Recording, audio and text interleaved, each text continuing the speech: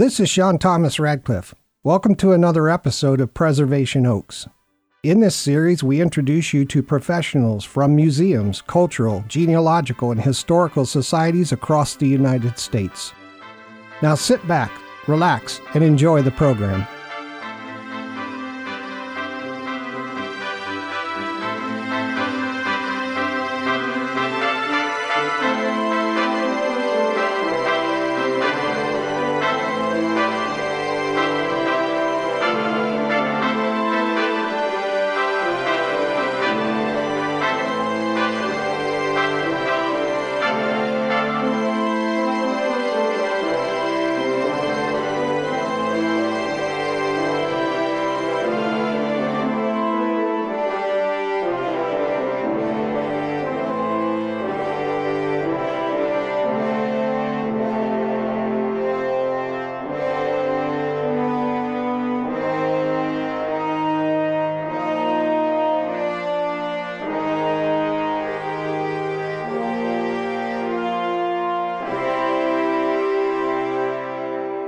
Good day, everyone. This is Sean Thomas Radcliffe coming to you from Salt Lake City, and this is Preservation Oaks, the internationally syndicated original talk program on MicroStream Radio, where we feature interviews with professionals from museums, cultural and heritage institutions, historical and genealogical societies across the United States. You can listen to Preservation Oaks on preservationoaks.podbean.com and also on almost every podcast platform as well as YouTube. Wherever you listen to the program, I appreciate it very much when you like, comment, follow, or subscribe, and thank you for doing that.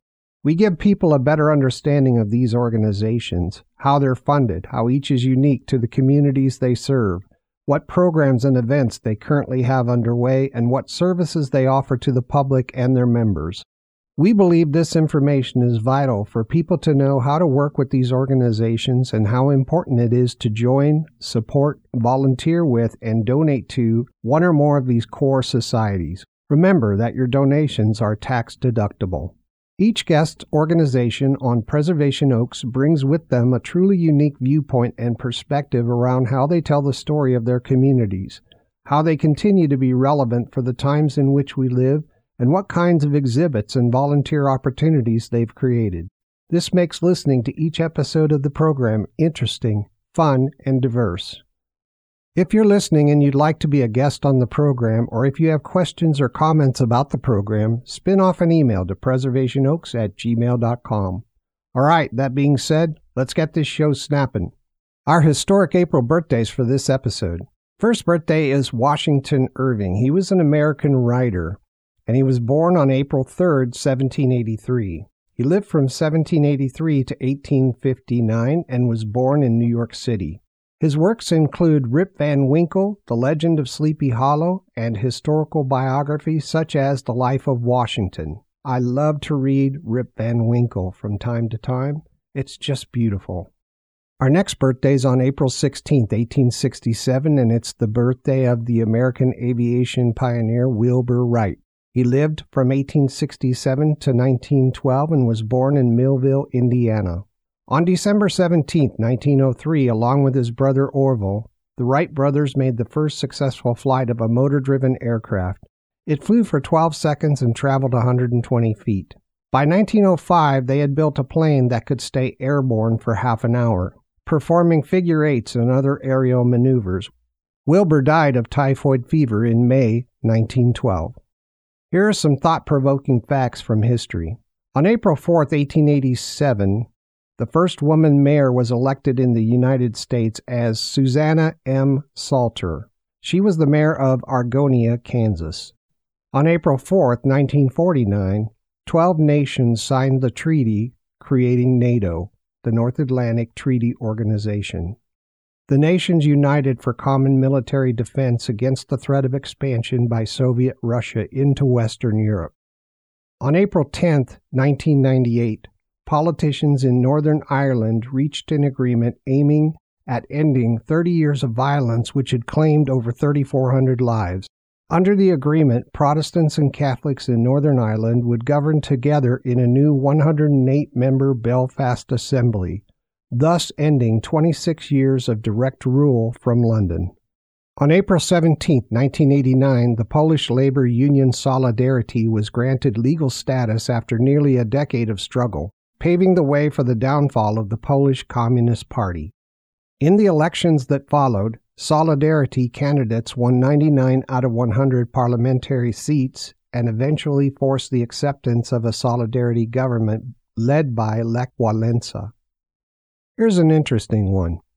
On April 18, 1982, Queen Elizabeth II of England signed the Canada Constitution Act, replacing the British North American Act of 1867, providing Canada with a new set of fundamental laws and civil rights.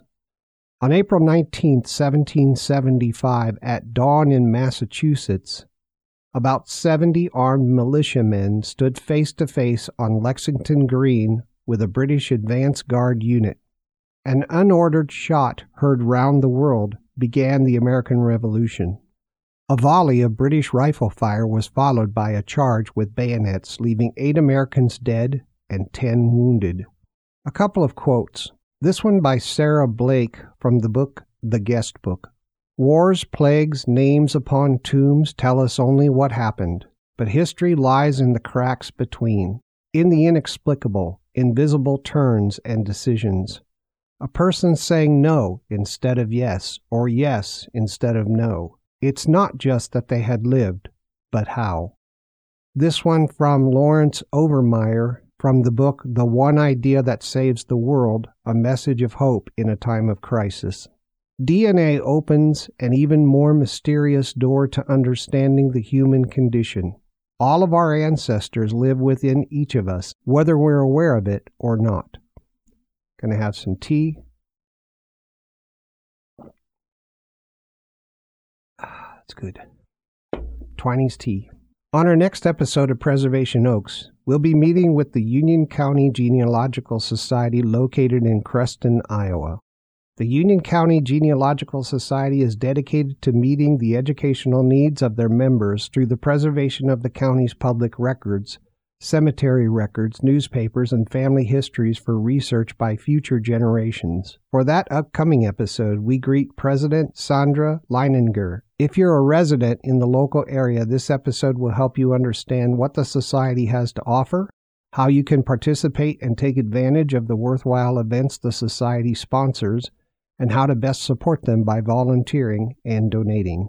On this episode, I'm happy to have Stacy Gosling, the president of the Winneshiek County Historical Society located in Decorah, Iowa. Here's a short profile of our guest. Stacy Gosling has lived in Decorah, Iowa for 24 years. She previously lived in Massachusetts, where she was born, and also in New York and Texas. Stacy attended college in Fremont, Nebraska, earning a bachelor's degree in human services. Stacy and her husband have 2 adult children that live in the Minneapolis area. Stacy's the owner of several businesses in Decorah, Iowa, one of which is a gravestone cleaning service. Stacy's love of history began with a box of old photos of her family. She hadn't seen them before, and the research into what happened to her family in the past and where they came from sparked her interest. After being a board member of the Winneshiek Historical Society for several years, Stacy became the president in 2021 and started her tenure by continuing the ongoing renovation of the Society's new home at 302 South Mill Street. Stacy told us she loves to discover what people did with their dash. Everyone's grave has a birth and death date, but she wants to know what they did with their dash. The dash Stacy is referring to is from a wonderful poem by Linda Ellis entitled The Dash. You can Google it, but Anna will read it now. This is a reading of The Dash poem by Linda Ellis. I read of a man who stood to speak at the funeral of a friend. He referred to the dates on the tombstone from the beginning to the end. He noted that first came the date of birth and spoke the following date with tears. But he said what mattered most of all was the dash between those years. For that dash represents all the time that they spent alive on earth. And now only those who loved them know what that little line is worth. For it matters not how much we own, the cars, the house, the cash. What matters is how we live and love and how we spend our dash. So, think about this long and hard. Are there things you'd like to change? For you never know how much time is left that can still be rearranged.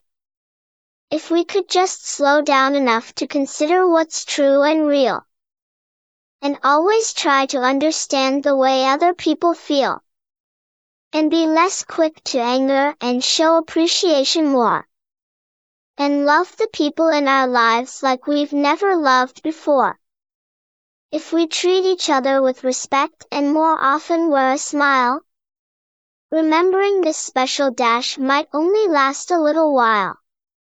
So, when your eulogy is being read with your life's actions to rehash, would you be proud of the things they say about how you spent your dash?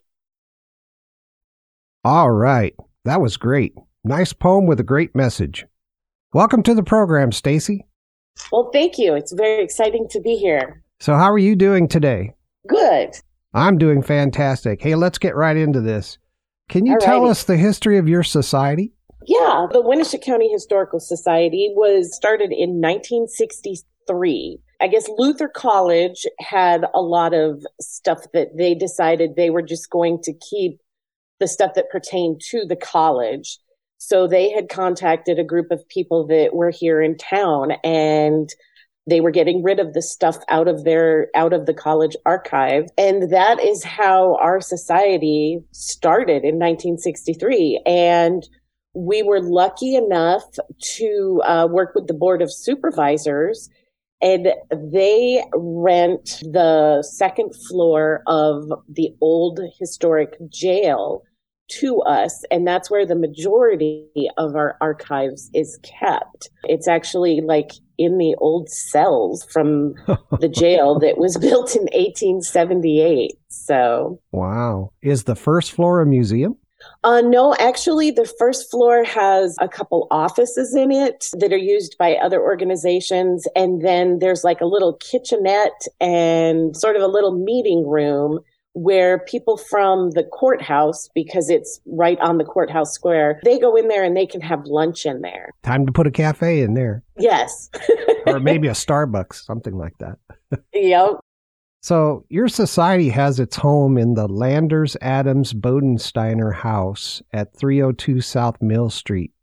And it's really a beautiful home. And I know that you're still working on it. What can you tell us about that house? The house, we were very, very lucky. The house was actually donated to us a few years back. The family that donated it was the fourth generation family that lived there, but they no longer had anyone living in the area. They said they didn't feel right putting the house on the market and having another family live there. So they agreed to donate it to us. It had been a rental for between 20 and 30 years, and they had someone manage it for them. So it was a little rough, but we've been redoing it. We have restored all the windows to what they were in the old photos that we have of the house. The front part of the house is pre-Civil War, which is pretty early for our area. Yeah, the front part was built in 1860. The Landers family had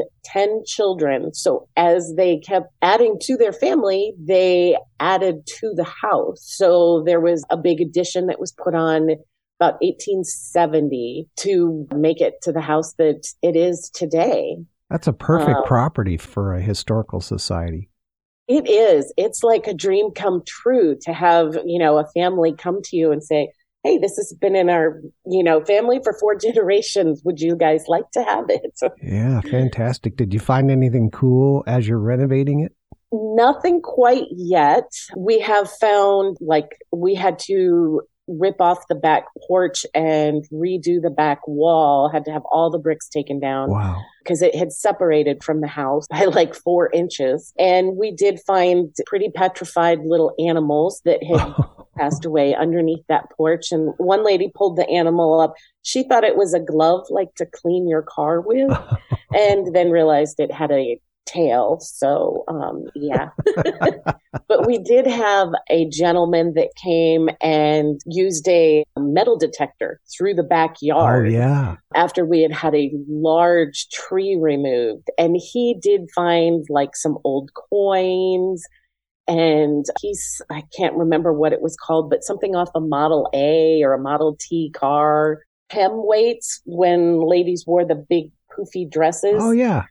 And he found one of those weights in the yard. So, My goodness. It's really interesting. You got some history there. That's wonderful. Yeah. Now, do you have like a museum on the first floor or anything like that? Well, the front part, we do still rent out. We have a gentleman that lives there. And the back part is our office that we conduct all of our research and business out of. We keep the front part rented because it helps pay our bills. So the house is still divided into 2 apartments, and we have the back part. How long until it's totally renovated? Oh, goodness. It's probably going to be quite a while. Your society has an organizational role, I guess I'd call it, of township director. Mm-hmm. And what is that role? What do those people do? Our board of directors is 21 people. We have 20 townships in Winneshiek County. And then we also have one person that is actually for the city of Decorah. And we do programs, in the past, because of COVID, they've sort of been put on hold for a couple of years, but we would do a program every couple of months. And each township director would be responsible for giving a program about something, anything that interests them in their township. And the directors are usually from that township or have a connection to that township in some way, so that when we have a meeting, that the entire county is represented. If you don't have museum space or exhibit space in the Landers Adams Bodensteiner house, where do you hold events? Previously, we have held events at the library. Yeah. It was shortly after we moved in, COVID hit. So we haven't had any of those meetings, but we have had a couple of meetings at the house. It is our office, but we have a display case that we rotate different displays out of right now, like World War I, World War II. We were donated medical instruments from a doctor from World War I that are a little bit alarming. We have the saw and stuff like that. And we even recently acquired a little medicine bag that actually has the little bottles in it that a doctor had used during World War II. So we have that on display. Last year, we created a township wall in one of the rooms, and I had each township director find a picture, and not one that you see all the time, sort of an obscure picture that you would not see normally. And then we hung each picture with a description of what it is up on the wall in one of our rooms so that people can see different things from different townships. Oh, that's very cool. That's a good organizational structure. I haven't run into that before. Oh, yeah. It helps represent everybody, the whole part of the county. Yeah, it's very nice. One thing I noticed as I was going through on Google Maps, the town of Decorah, the county of Winneshiek, your area just oozes history for me. As I'm going through there, I just have a great feeling. Can you tell us about the history of Winneshiek County? Yeah. So Winneshiek County, the county seat was formed in 1851, but there was history, of course, long before that. There were indigenous people, the Oneota, were here from 950 to 1450. So that was before Columbus even got here. And the Winnebago, or they're also known as the Ho-Chunk tribe, was here long before there was any kind of westward expansion. Oh, wow. The government created a neutral zone for the Ho-Chunk Indians. To the south of the neutral zone was the Fox and the Sac tribe. And to the north were the Sioux, but they were both sort of aggressive. So when the military was moving the Ho-Chunk, they created this neutral zone so that the Ho-Chunk Indians could live in this neutral zone between these two other tribes. And in 1840, the government had built a fort in order to maintain peace between the two tribes. Then in 1849, the Ho-Chunk were moved to Fort Snelling in Minnesota, and then they eventually were moved to northwest Minnesota and then down into Nebraska. At that time, the fort became the town of Fort Atkinson. And one of the last soldiers that was still at the fort, he stayed here. Aaron Young was his name. And he stayed here and had a family. And so he did not move away. Oh, that's very cool. Do you have any Native American people that stayed back and are in the county today? No, not that we know of. There was a lady, her name was Emma Big Bear. She used to make and sell baskets, and that is within living people's memory.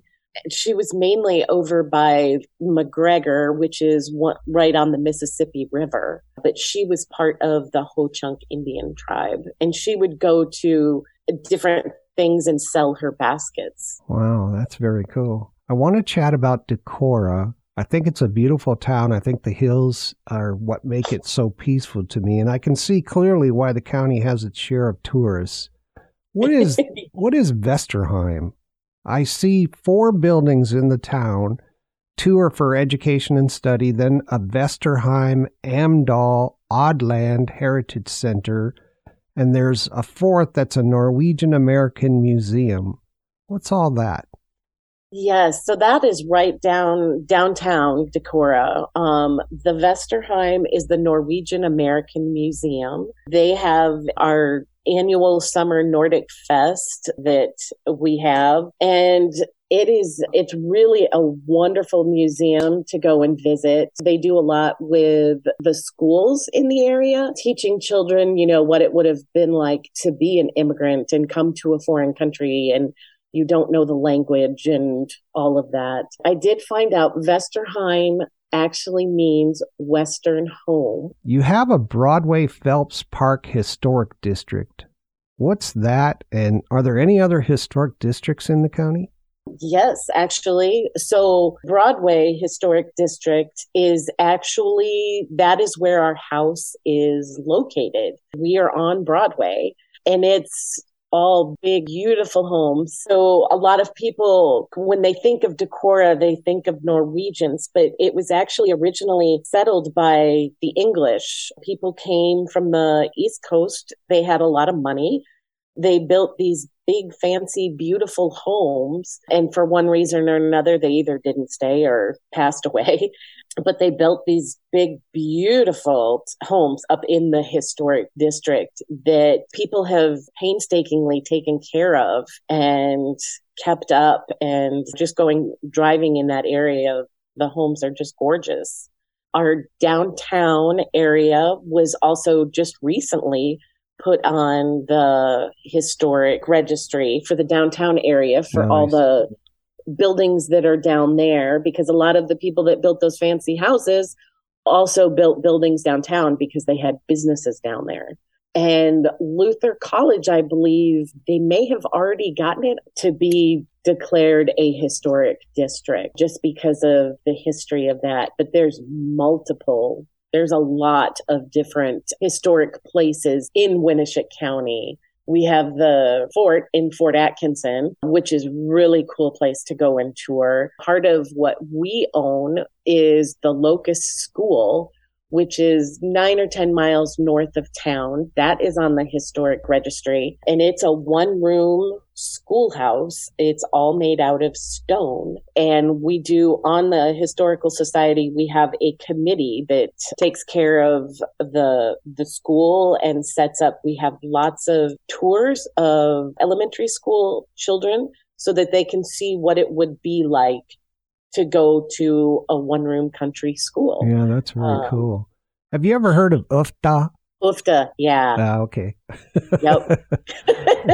They sell shirts downtown that say UFTA. Oh, they do? Okay. My ex-wife was Swedish, and she would always make fun of Norwegians And every time she did, she said "oof da." And then when I went to Norwegians, they would always make fun of the Swedes and say the same thing. Yep. So what's Winnesec County like today? How has it changed? It's, Winnesec County is it's an absolutely gorgeous area. They call it one of the names, it's the driftless area, because the glacier did not extend this far south, which is why we have the big, huge limestone bluffs along the river. It's a karst region. We have soft limestone that has been worn away by water. So there's caves and sinkholes. There's Ice Cave, which is right here in Decorah, Coldwater Cave, which is the longest cave in Iowa, but I don't think anybody can tour it. It's not open to the public. There is a thing on YouTube. Somebody went in with a camera. Oh, nice. And videoed Coldwater Cave. And I was just amazed because I've been in that area and I had no idea that it was underneath there. And it's huge with canoers, mountain biking. We have a bike path that goes all around Decorah. There's agriculture, hiking, cross-country skiing. So really the physical features that drew the early settlers here still remain. And we still have a large amount of people that come just for those reasons. Yeah. I tell you, if I lived anywhere close to Decorah, I'd be there all the time. I imagine it's a bicyclist's mecca and a skateboarder's dream. I can hit those hills and I can go right down to the river. Very nice. Yep. In terms of industry, I know that Iowa, when I think of Iowa, I think of farming. And so is that the main industry? We do have lots and lots of farms, of course, family farms. There is Stanley Engineering. They have a plant here. There's a company, Collins Aerospace. There's another one called Gemini. There's quite a few industrial type businesses also. I'll tell you, I love your courthouse. Yes. It sits up on a hill. This hill had to be, I would think, purposely built for the courthouse. But it's just beautiful. It's got a Civil War monument and a cannon and a Lady Liberty, and it's got clocks up on the top. Do you give tours of that from a historical perspective?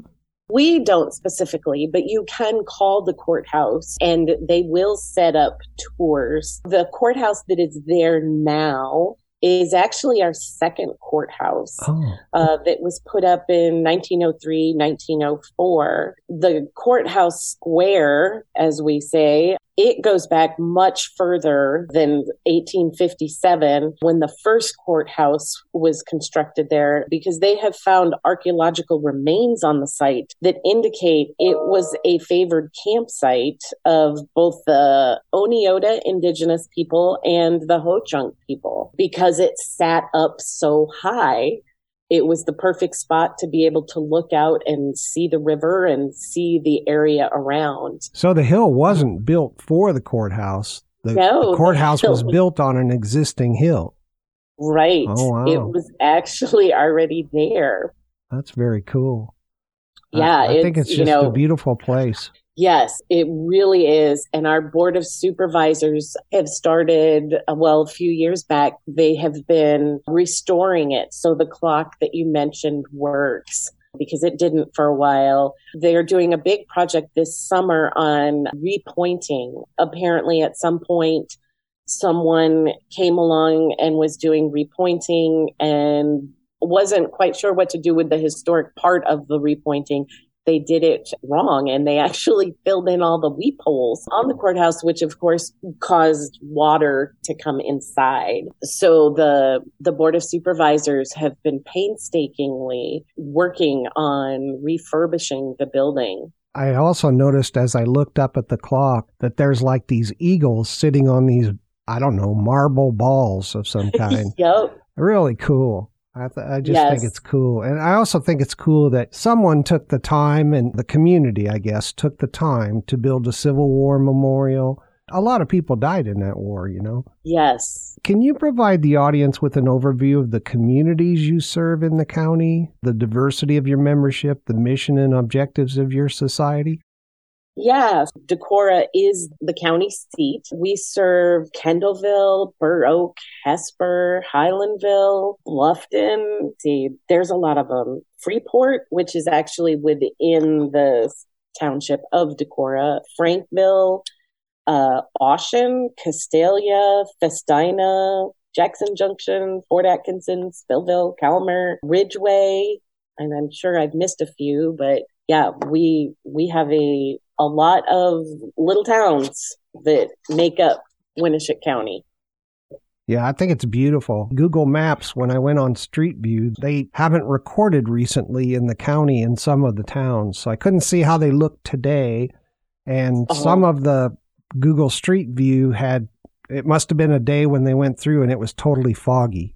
So it was like, okay, I can't see what's happening here, but it really looks like there's a number of historic buildings and that there's some civic pride going on because I saw some patriotic monuments and that kind of thing. So it's a really nice place. Yes, it's a wonderful place. It's a wonderful place to visit, and it's a wonderful place to live.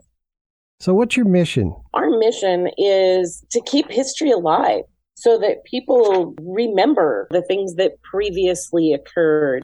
We have an archive. We have families that donate their family histories to us, which is wonderful because, people will come in and say, oh, well, nobody in my family cares. And I did all this research. But you never know. A generation or two later, somebody may be wondering, hey, I think I had family that lived in that area. And then they contact us and we can say, oh, yes, we do have your family history. Nice. So what's your membership like? Is it people who live in the area or do you have a mix of people out of state? We have both. Mainly, it's a lot of people that live in the area, but we do have quite a few people that live all across the United States that maybe their family had been here at one time, but the rest of the family had moved away. So we do have both. Can you tell the audience a little bit about your background? How did you come to do what you're doing today? One day, I was at my mother's and helping her clean her closet out. And I find this box full of all these old photos. And I pulled it out and I was like, what is this? Who are all these people? And my mom was like, those are all your relatives. And I was like, what? I'd never seen some of those photos or those faces. And it really sparked an interest, and then I was like, okay, where did I come from? Yeah.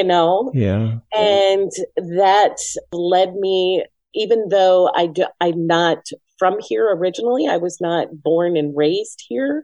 It got me involved in the area. I joined the Winneshiek County Pioneer Cemetery Commission. And in doing that, of course, I would go into cemeteries and we would do work and preservation efforts in the cemeteries. But then it started me to think, who were these people? And then, so I was like, well, how do I find anything out about these people? Yeah. So then I came to the Historical Society, and it's all history from there, as they say. Oh, yeah, that's great. Great story. Hey, listen, I'm sorry to interrupt, Stacy, but it's time for our first break for a few minutes. Okay. All right, listeners, we'll be right back. Stay tuned, please.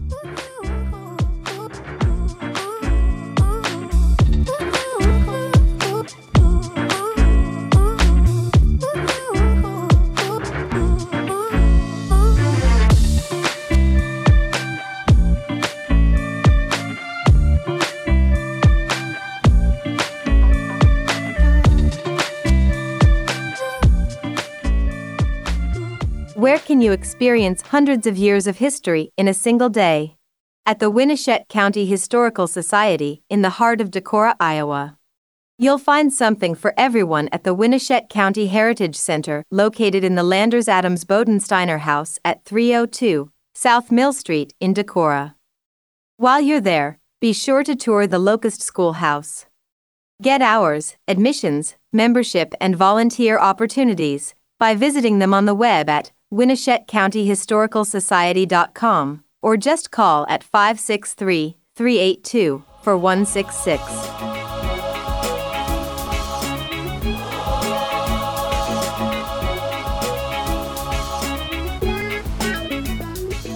I'd like to talk about volunteering, especially as a way to help your growing family. As we all know, there are a million things to accomplish and only 24 hours a day to do so. Many people have no idea how to find time to commit to their local museum, cultural, historical, or genealogical society. But it's a valuable investment in the community and your family on many levels, and something that you'll need to make work to realize the benefits. Why does it matter to you personally to get involved in your community? Well, if you're a business leader, it's important to keep your finger on the pulse of the local business community. By doing so, you not only do your part to support local causes, but also stay aware of opportunities to grow your company. While there are a variety of ways to accomplish this, including social media, newspapers, television, social circles, and networking, there is no better way than to build relationships by engaging yourself in these valuable organizations within the community. However, if you're raising a family and seeking to train your kids in the life lesson, quote, to do well for your community by doing good, unquote, then it's imperative to immerse yourself and your family in helping the community and having fun while doing so. Maybe you've wondered, how can I volunteer in my community, but still have a lot of fun? If so, being a volunteer at a museum, cultural, historical, or genealogical society could be for you. You'll find great opportunities to work with children in order to pass on knowledge and history. Not only do you get to teach the next generation of kids some valuable life skills and information, but you also get to enjoy the activities while teaching them. Volunteers typically help guide visitors, answer questions, answer phones, perform research, help file, work with children, and a huge number of other things that keep the society running smoothly.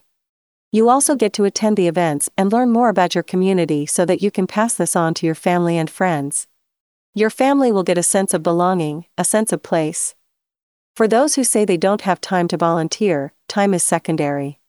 People with a family and other obligations can generally give just a few hours a week. You don't have to volunteer for hours and hours of time. You can start by micro-volunteering, with a shift between 1 to 2 hours. These societies host a variety of fun activities to bring members and non-members together. These organizations are non-profit organizations, meaning that they have very few staff members on the payroll and rely on volunteers to assist with the rest of their activities. There are always things to do, and if you strike up a conversation with any of them, they'll be happy to help you find something that you will love doing and that helps your family and community. It's an exalted feeling to volunteer your talent, plus the people you spend your time with and the experiences you gain are invaluable. There are literally thousands of people from all walks of life who volunteer their time, energy, and resources to museums, cultural, historical, and genealogical societies all across the country. If you enjoy books and quiet, the research library is the perfect place for you to volunteer. You will get to organize books and perform research tasks to help others document their lineage. You can be involved in digitizing records and photographs. You can enter records into a database or help the curator.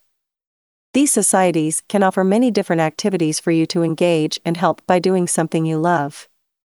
Museums, cultural, historical, and genealogical societies generally work closely with community members, schools, and businesses. They often host events and fundraisers to bring information to the public and improve the success of the area. You can help improve your community by giving back to these organizations that make your community a better place to live. One of the most beneficial and perhaps underrated perks of starting your volunteer journey is the example it sets for those around you. Within your circle, volunteering is phenomenal for the wellness of your community, as you're demonstrating that helping is a core value. From your family members and friends to anyone else in your circle, your efforts to make the time and commit to your community won't go unnoticed. They will set a positive tone in your circle and instill a sense of direction throughout their lives because they will be at the heart of the community. Please consider volunteering with your family today. You'll be glad you did. Sometimes the most commonplace artifact triggers the most heartfelt memories. The museums, cultural and heritage institutions, historical and genealogical societies within our communities have responsibility for preserving these artifacts, so they can be used to educate each new generation about their own past. They are the gatherers and caretakers of the stories of our history, culture, and heritage.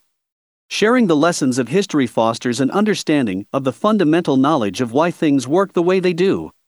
Once armed with a knowledge of their place in history, people have a much higher success rate as they build the future. Our values and ideals are rightly influenced by those who came before us. On each episode of Preservation Oaks, our guests share key information about these core organizations and history. You'll learn about the great work they do, what their needs are, their goals, and why you can feel really confident about the future by volunteering and supporting them. Join us wherever you get your podcasts, and then follow, comment, like, and listen. Thank you for listening to Preservation Oaks. If you're a member of a museum, historical or genealogical society that has not yet been featured as a guest on our program, please let them know to contact preservationoaks@gmail.com.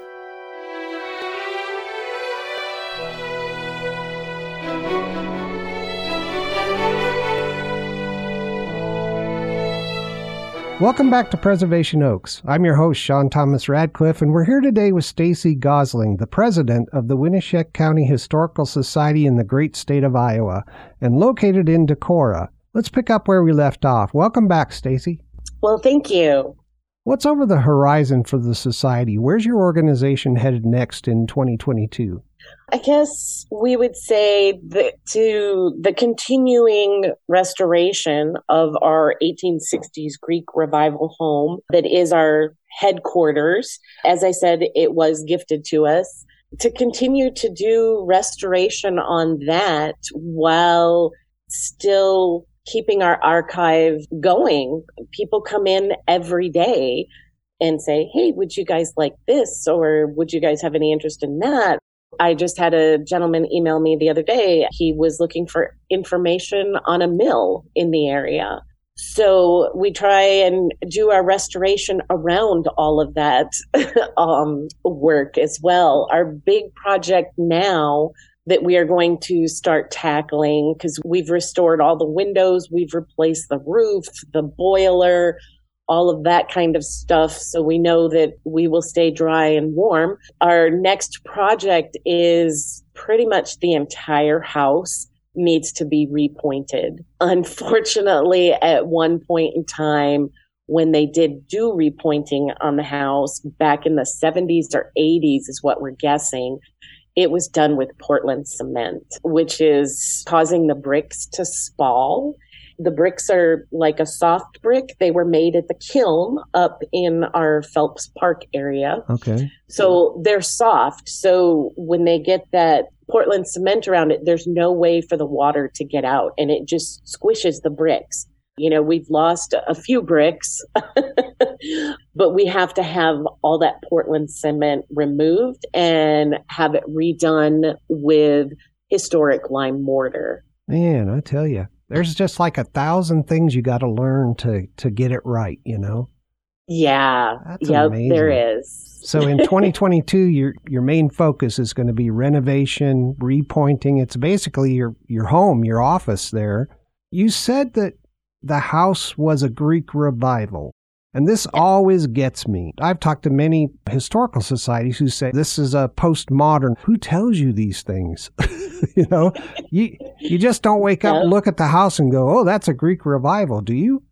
Well, I don't, but we do have a lady that is on our board that loves architecture. And you can drive around town with her and she can tell you that's this kind of house or that's that kind of house. Oh, nice. I'm kind of like you. And unless somebody tells me, I don't know. I'm just like, oh, that looks like a cool house. Yeah. But yes, you know, and that's part of the beauty of having a big board is everybody brings their own thing to the table. You don't exhibit at the house at 302 South Mill Street. Do you have a place where you can exhibit artifacts? We have a small exhibit area in the house that we do have in our office. Okay. And that's one of the things that we would like to develop more is museum exhibits and exterior signage. When we were actually peeling many coats of wallpaper in one of the rooms in our office, the plaster, it wasn't attached to the wall anymore. And we were like, what is going on? Long story short, pretty much the plaster on that wall just came tumbling down. It was not attached at all anymore. But when it came crashing down, we realized it wasn't attached anymore because it was a brick wall.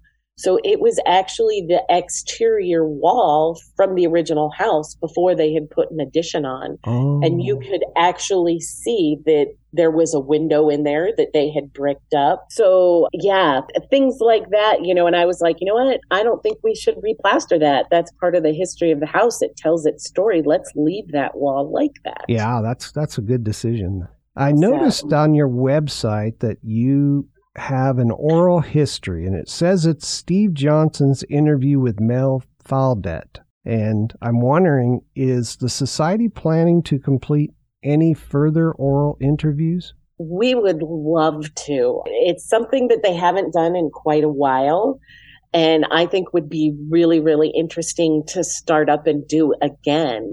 Unfortunately, a lot of the oral histories that they have done previously are on cassette tapes. Oh, no.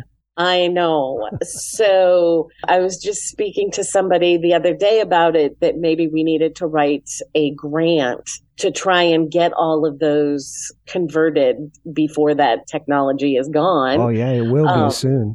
Yes, because it really is interesting. And the tapes are old and brittle now. So you can't just pop it into a cassette player. You really need to send it out and have it professionally done. Oh, my. Yeah. So that you don't lose that. But of course, like everything else, it involves money. Yep. All right. So there's a goal. I don't know if it's on your 2022 radar, but because you've got a lot of renovation to get done, right? Yes. Yeah.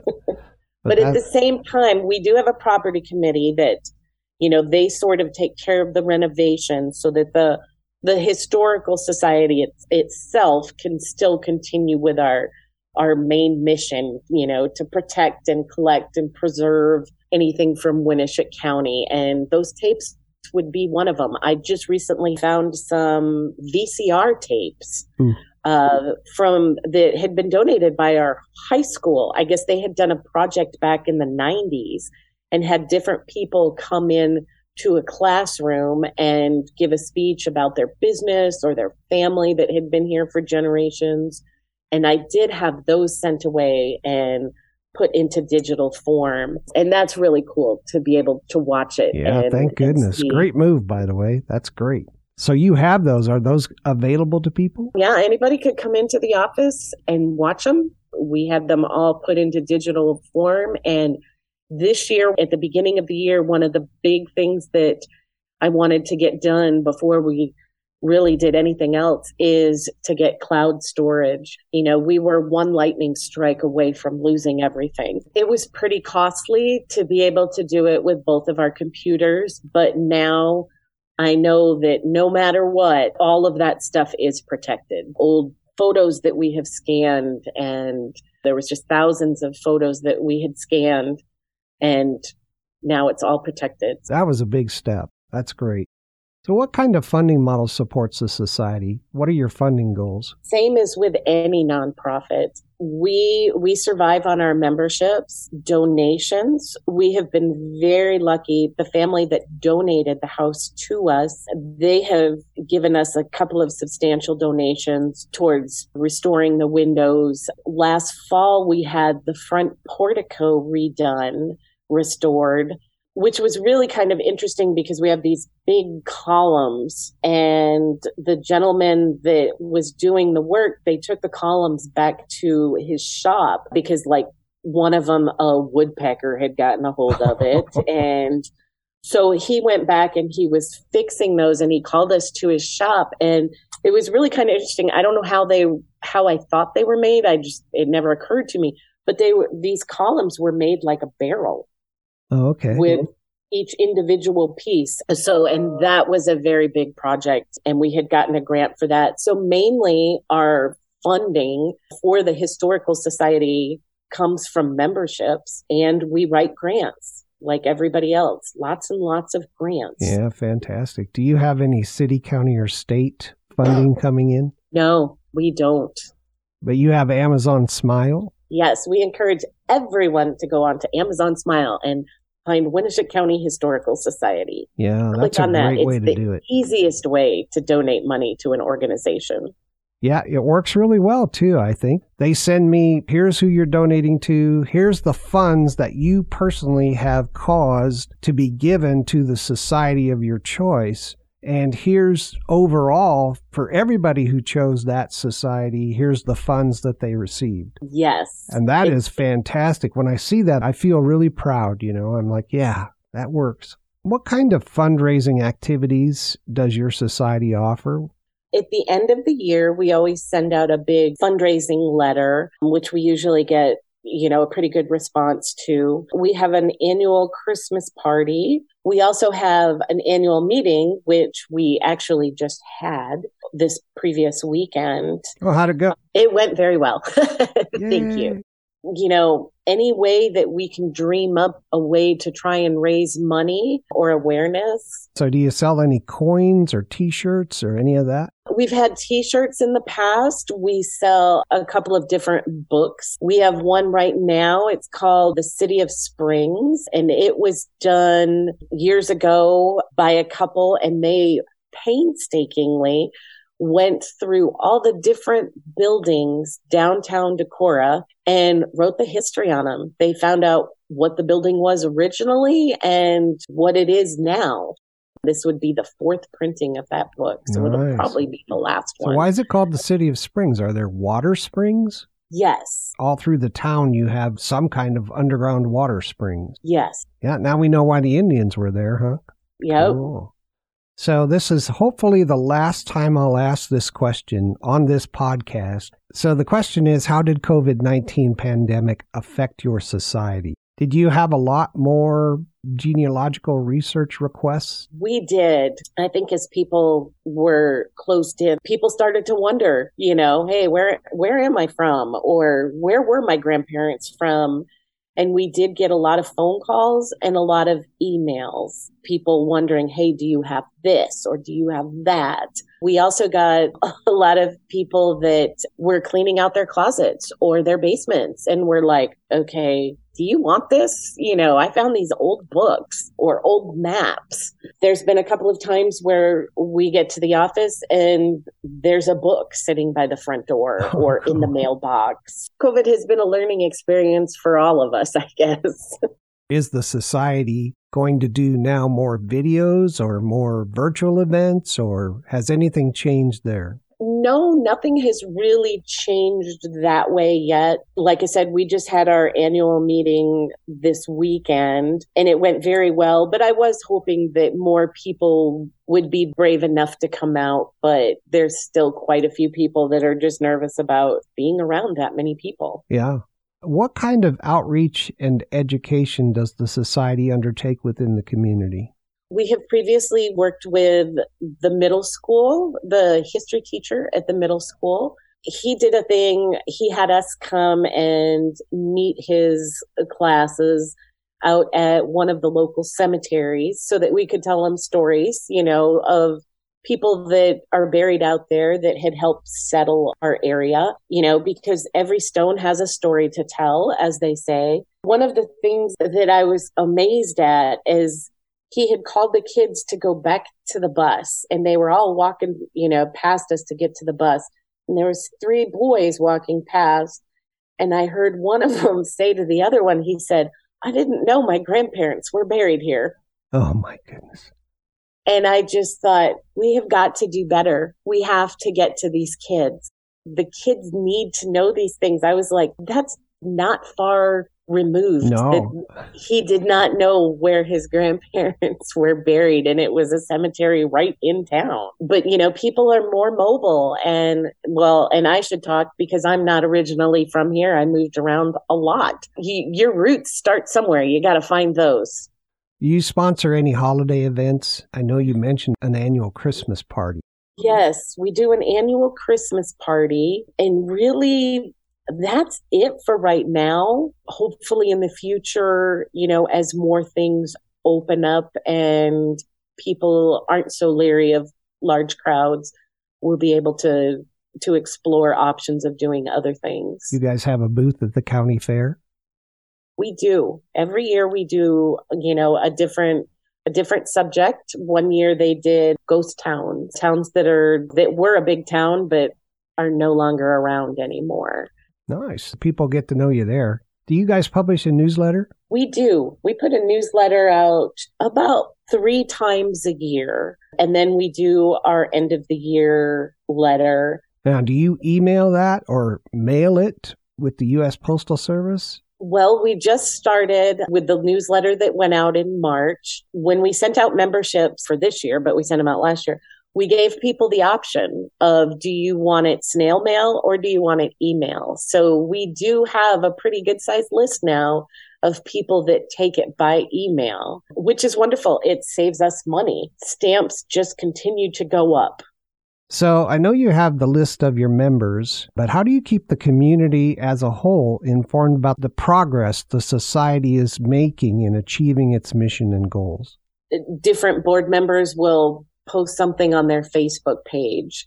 There's a couple of different historical minded groups for the area, and then it just gets shared from there. And sometimes we would put something in the newspaper, an article about something that we're going to do or that we have done. That's kind of how we get the word out. I read somewhere on the web that there was a Decorah Pride organization that helped organize an annual parade. Do you guys participate in that? I think last year, I believe that was the second year that they have done that. Very cool. Maybe you can get involved in that. Yes.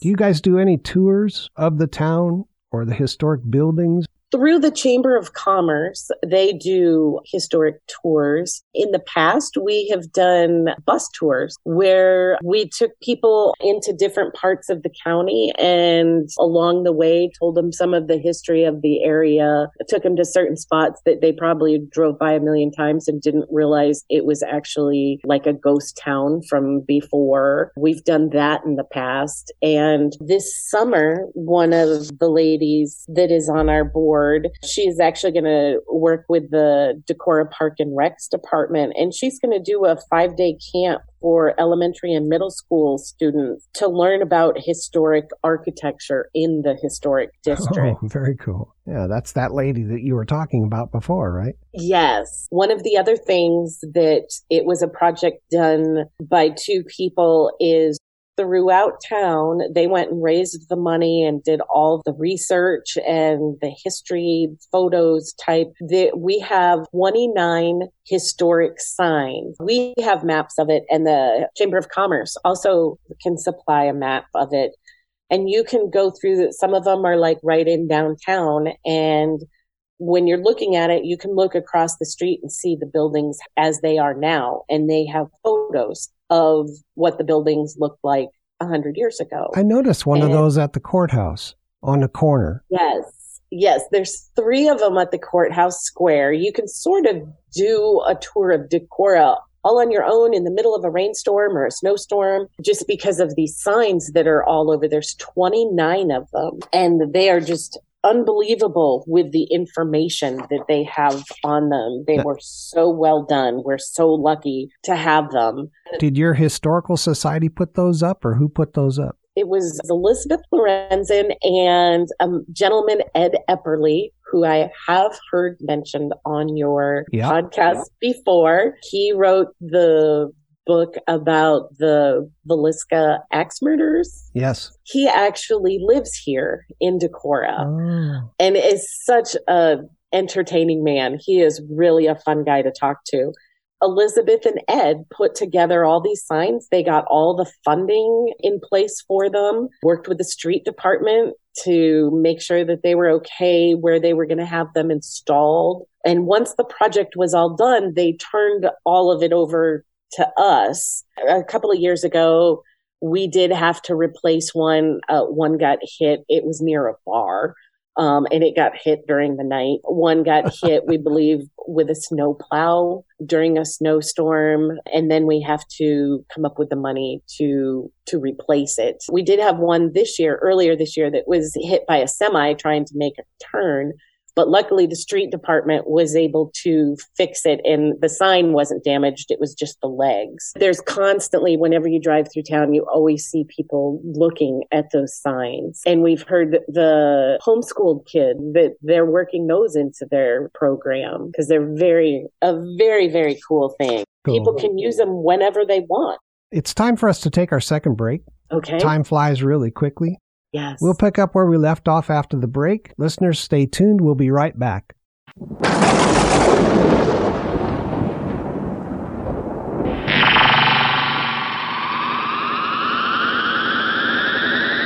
This program will now pause for universal identification.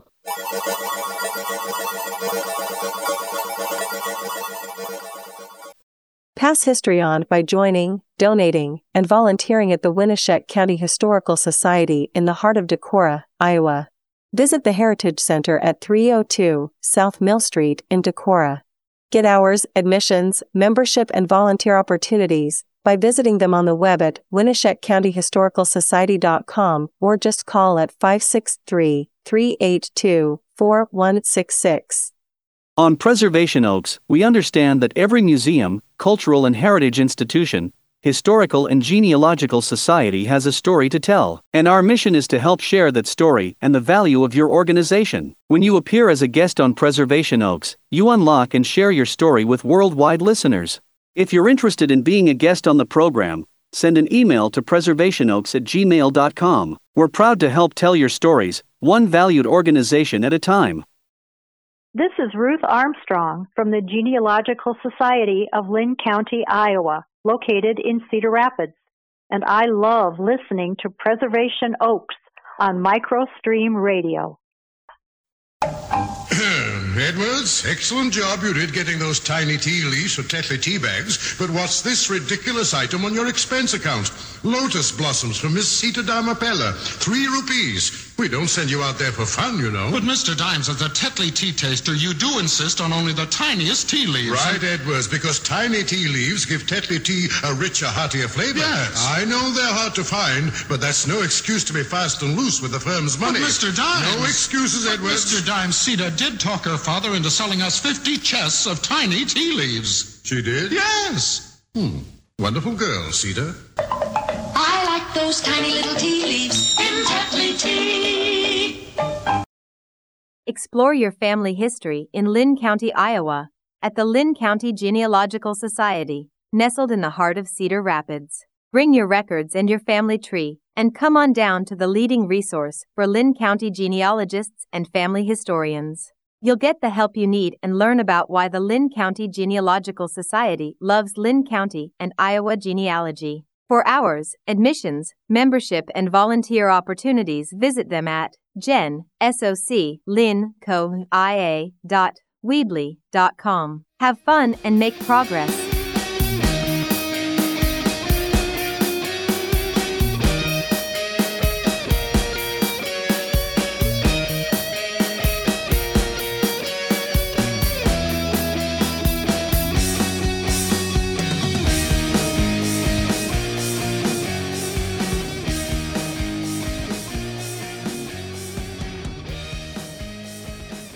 Welcome back to Preservation Oaks. We're here today with Stacy Gosling from the Winneshiek County Historical Society in Decorah, Iowa. Stacy, we've learned a lot about your community. Thank you for the information you provided to our audience about your society.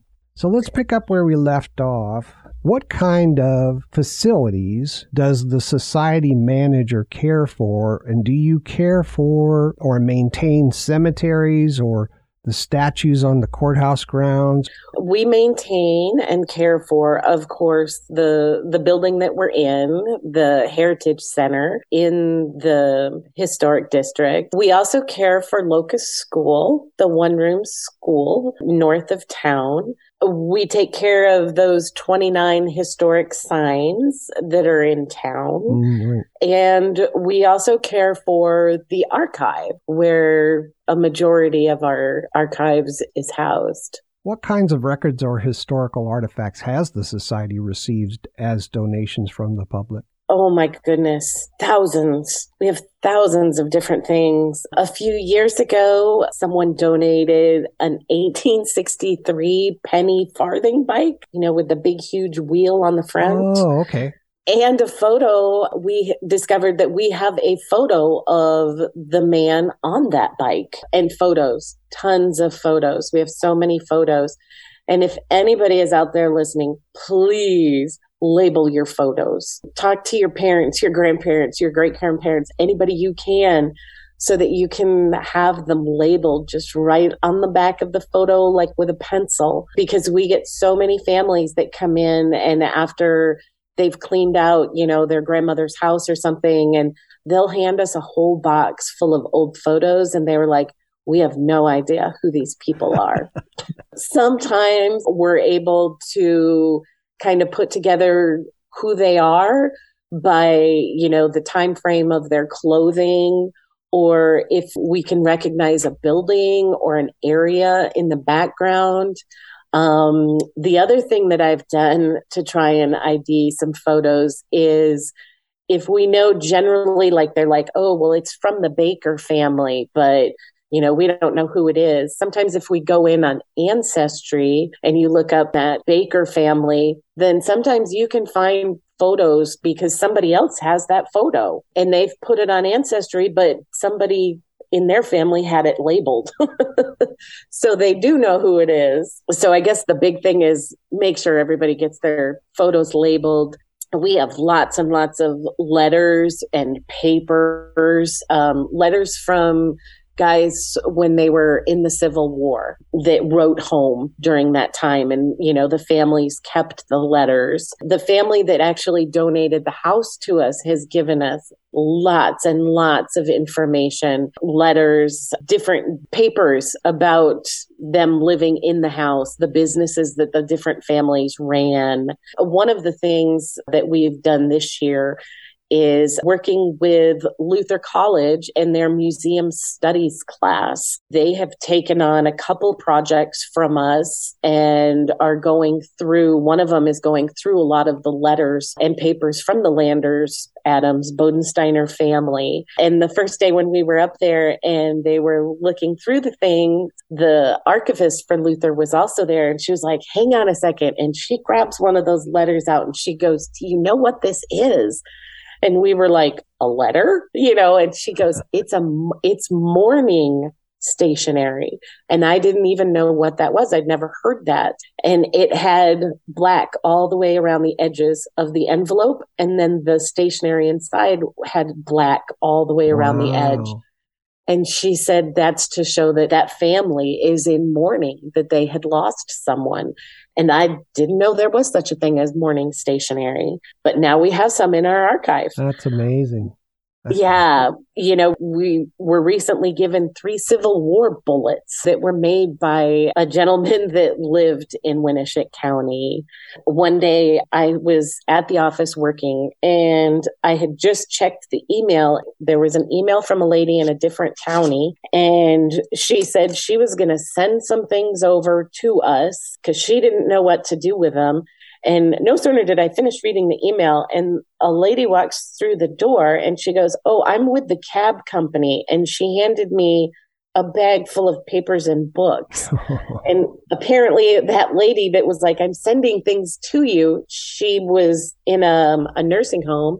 And so she called the cab and had them deliver this stuff to us. Oh, that's amazing. So, yeah, like I said, you just never know what's going to walk through the door. How do you document your collection? Are you using collection management software? We actually are doing it on an Excel spreadsheet, believe it or not. Okay. A very large one that was developed years ago, and we just sort of constantly are tweaking at it. Every item that we get goes in on this spreadsheet, and it's assigned a number and a place where it goes. Well, the good news is you probably have your entire collection all documented. Yes. What's your strategy for digitization of documents and photos? Okay, I was very excited about this project a couple years ago. In 2019, after doing a lot of research in Winneshiek County, I realized when you went online, there was this big black hole. There was very little you could find. My family, since I'm not from here, my family was Nebraska and New Jersey. I would go online and find all sorts of information on those. But I was like, there's a lot of people from Winneshiek County that don't live here. They can't just walk into our office and say, hey, do you have this newspaper on microfilm? So in 2019, Ryan Girdy, the librarian up at Luther College, he and I were able to write and secure a grant through the state of Iowa. And we were able to digitize the Decorah and Calmer newspapers. Nice. And they are all online now. And then just maybe 2 or 3 weeks ago, we received another grant that Ryan and I and a lady named Kay Ellsburn from the Oshen Library worked on, and we are going to be adding the Oshen newspaper now to the website with the Calmer and the Decorah papers on.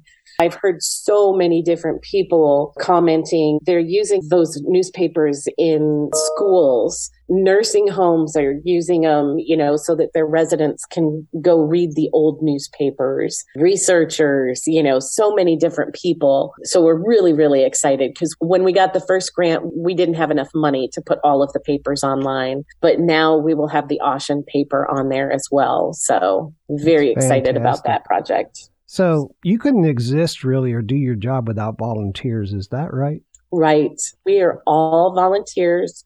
There's no paid positions in our organization, and we really have a wonderful group of people that volunteer. So if I want to come in and volunteer, what kind of things do you have for volunteers to do? Oh my goodness, tons of things. We have photos that we are scanning, lots of photos to scan. We have a gentleman right now that he is working with the county extension office, has decided to they're moving, and they are going to send all their, they would do a yearbook of all the stuff that the county extension had done in the previous year. And they are sending it down to Iowa State to go into their archive. But before they send them down there, they are letting us scan the photos.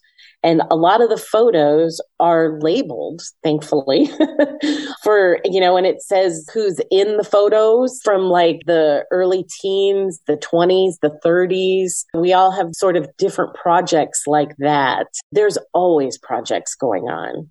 How do you train your volunteers? We find out what their interest is. Like I've said before, one of the good things about having a big board is everybody has a different thing that they like to do. Like we have the one lady that loves to do architecture on the houses. We have one gentleman that he has traveled extensively to, say, the Czech region. So when we get somebody that calls and says, hey, I need some help with this, we're like, hey, we have just the guy to hook you up with. So we try and find what interest the volunteer has and get them involved in a program that would keep their interest going. You work with the Luther College folks, libraries in the various communities, and you've worked with the library in Oshen, is it? Oshen. Yep. To digitize the newspapers. What other kinds of state or county or regional societies and museums do you work with? We work with the Winneshiek County Historic Preservation Group. We have worked with the Winneshiek County Pioneer Cemetery Commission, like when they are like, hey, do you know anything about a grave that's in this spot? We will help them do research on that. Recently, we just started doing some work with Giants of the Earth Heritage Center in Spring Grove, Minnesota. Luther College, of course, we have worked with. We work with the Retired Senior Volunteer Program. We do get quite a few volunteers through that program, through the county. Nice. We work with the schools. We work with anybody. Oh, that's very cool. So you've got a pool of volunteers that will help. You mentioned one book that the Society published, and that was about the Springs. What other interesting books have you published? We have not published any, but we do sell different ones. There is a really wonderful book. It's called Vera Harris's Old Decorah Houses and Their Stories by Elizabeth Lorenzen. And she worked with this family. It was just a chance meeting in a coffee shop one day. And this lady said, I have all this history from your town, because she didn't live here anymore. And she said, I would love to find someone that would put this book together for me. And Elizabeth did it. And it tells about different families in the area. It tells stories about different houses. A lot of them are, of course, in that historic district in Decorah. Now, how did she know the information? She'd just been collecting it for years? Yeah, this lady had grown up here and was connected to a very large family, the Wise family. Samuel Wise, they had 10 daughters and 3 sons. So you can imagine there is a lot of people that are connected to that family. And actually, one of our newest board members is from that family. Yeah, just stories that she remembered from when she was growing up, and she had them all written down, and Elizabeth started doing the research and stuff. And I believe before she had the book done, the woman had passed away, but she had left the money in her will to be able to publish that book, because she was that heartfelt on having it done. That's another book that we sell. We have 1874 plat books that we sell that are all the different townships in Winneshiek County in 1874. Of course, a visitor's guide, a self-guiding tour of stone structures of Winneshiek County, which was just done last year by the Winneshiek County Historic Preservation Commission. We have those for sale. So we always seem to have a couple of things for sale for people that are interested. Yeah, very cool. I want to remind the listeners of how to connect with the Society. They have a website at www.winneseccountyhistoricalsociety.com, or you can email them at winnesec.historical.society@gmail.com, or you can write them at Winnesec County Historical Society, 302 South Mill Street, P.O. Box 63, Decorah, Iowa, 52101, or you can call them at 563-382-4166. Now, Stacy, I want to ask you, what kinds of things are available to do on your society's website? Our website, of course, has all of our contact information. We have a section about us, our mission statement, the history, the names of the board of directors, the hours that we're open, the facilities that we use, the old historic jail, the Locust School. The Locust School page has all the information on there about how to contact us to set up, like if you wanted a tour. They do tours from May until September. The address, of course, of the actual historical center building. About membership, our newsletters get put up there. We do have one thing we started where we have put photos, of course, that are not labeled. Somebody may recognize them. And I'm hoping to put a whole bunch more photos on, because we have a lot of those. Different fundraisers that we've done in the past, our contact information, anything and everything that you would want to know about the Historical Society is on our webpage. Yeah, it's a nice webpage. Can somebody join as a member via the website? Not right now, but I'm hoping to get that done in the future. And can somebody donate at any time via the website? Same thing. No, but I'm hoping to get that done in the future. Yeah. But they can just, send it to P.O. Box 63 and, a donation, and we would get it. It's coming. I know. Yep. I can hear the determination in your voice. Yep. What is the easiest method for members of the public to donate to the Society? Of course, they can always mail us donations, P.O. Box 63. Easy to know. They can call us. You could send us an email if you wanted us to send you our contact information. I know that you mentioned your number one priority is renovation of the Heritage Center. Mm-hmm. Are there any other current initiatives or needs of the society that you want people of your area to know about and support? I guess right now, like I said before, the same as with any nonprofit that has been affected by COVID and not been able to hold gatherings because we have not been able to do those things.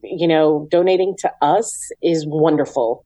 What are your thoughts about how best to keep history and the community support flourishing for the current generation? I think we need to do more things digital because people use phones and computers more. And I think it's very important to work with the schools to get kids so that they have that sparked interest. Very important. Why is the society important to the community? What makes your society different or unique from other societies? I guess, well, one, we're an all-volunteer operation. We don't have anyone that's paid because we're preserving the history of Winneshiek County, whether it is through oral histories or an actual object like Civil War bullets or diary of someone or old school records. Because if we weren't keeping it, then what's going to happen to it? Where will that history be stored? What's the benefit to me if I join the society? I guess the biggest benefit is because then you can brag all over the country that you are a member of the Winneshiek County Historical Society. Yeah, you got bragging rights. That's good. You would get a newsletter so that you would know what's current and what things that were going on at the society and keep you up to date on those kinds of things. If I am researching my family genealogy and I'm trying to put that together and I connect with the Winneshiek County Historical Society and ask you for copies or information, what do I pay for and what's free? Copies, if it's just a photocopy, we charge 25 cents. Photos would be $5, but if you're a member, it's $4 for a photo. We do charge for research. We say $15 an hour, but I usually do half an hour to 45 minutes free of charge. If it's something that I can immediately, I'm like, okay, I know we have that. I just got to go find it.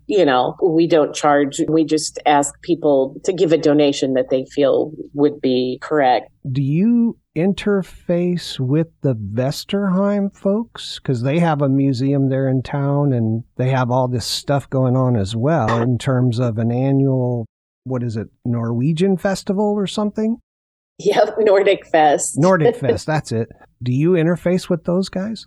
They have been going through their collection and taking anything out that does not fit their mission, which is Norwegian American.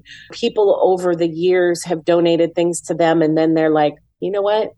That has nothing to do with Norwegians. So then they call us and say, hey, we're going to deaccession this. Do you want these things? So we have worked recently quite a bit with them on different items that didn't fit their mission statement, but they fit ours, which is wonderful. When we've done research or when they are doing research, they may contact us or we may contact them. If we have somebody that calls and has a question about something Norwegian or they need a letter transcribed from Norwegian, we may send it to them and say, hey, can you help this person?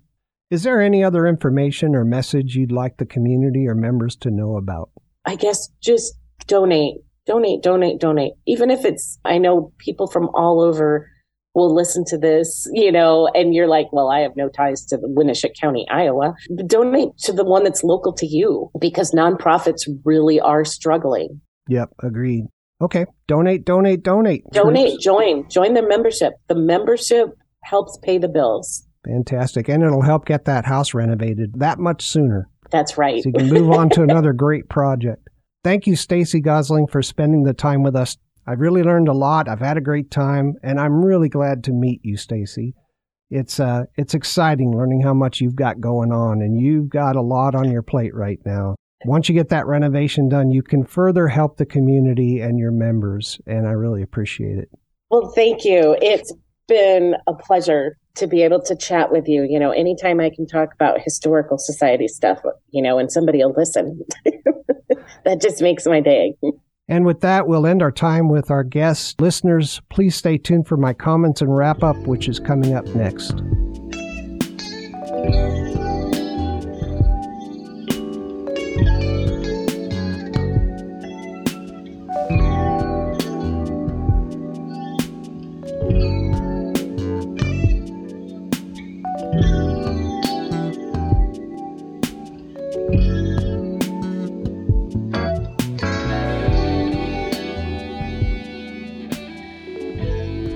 The best thing about Preservation Oaks is that you get history instantly, right when you want it. Listeners of Preservation Oaks learn how they can experience unlimited fun and knowledge at their local museums, cultural and heritage institutions, historical and genealogical societies across the United States.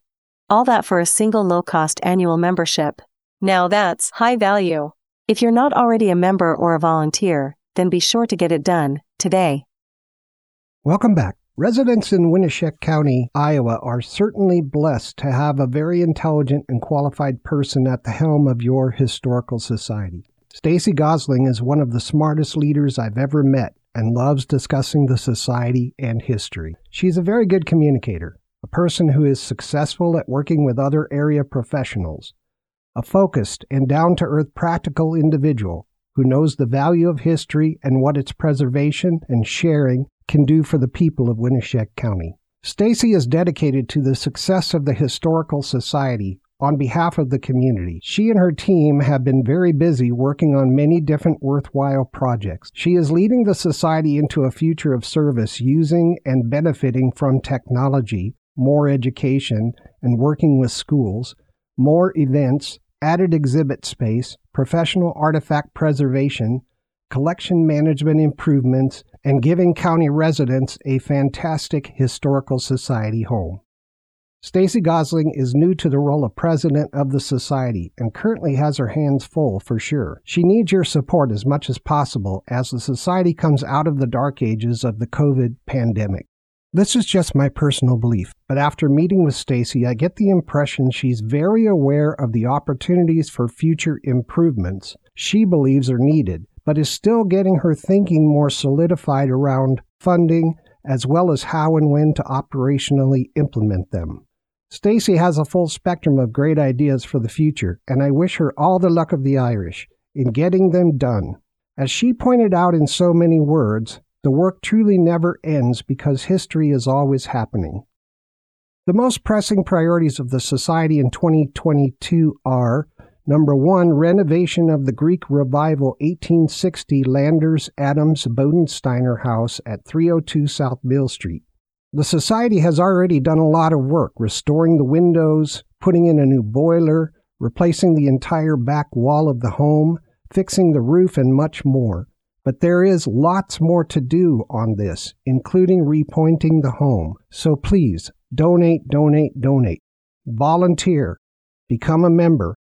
The next level challenges that Stacy mentioned were putting in exterior signage so people know that it's the home of the Historical Society, adding exhibit space for the artifacts, completing more oral histories, and getting the existing county oral and video historical archived information off of obsolete media types and onto technically current media before it's too late and the data is lost. There were 1,000 questions I could have asked during our time together, but I didn't in the interest of time. If questions occur to you and you'd like more information, please connect with the Society via the contact information provided. If you're a listener in the area the Society serves, or if you're a listener researching ancestors in the area the Society serves and you're not already a member, please consider joining and supporting the Society. The contact information for the Society is, their website is www.winneshiekcountyhistoricalsociety.com. You can connect with them via email by sending to winneshiek.historical.society@gmail.com. Their physical address is 302 South Mill Street in Decorah, Iowa. You can mail them at P.O. Box 63, Decorah, Iowa 52101. And finally, you can phone them at 563-382-4166. I hope this information helps the audience understand just how valuable the Society is to the community and what kinds of excellent services they have to offer to their members and the public. The Winneshiek County Historical Society is truly one of our preservation oaks. Okay, that's a wrap for this episode. Music used today is from Scott Holmes and Cymbalbird, off Shane, 1215, Francesco Lettera, and Funky Ride. Microstream Radio is a registered trademark. This broadcast is owned and copyrighted by Microstream Radio.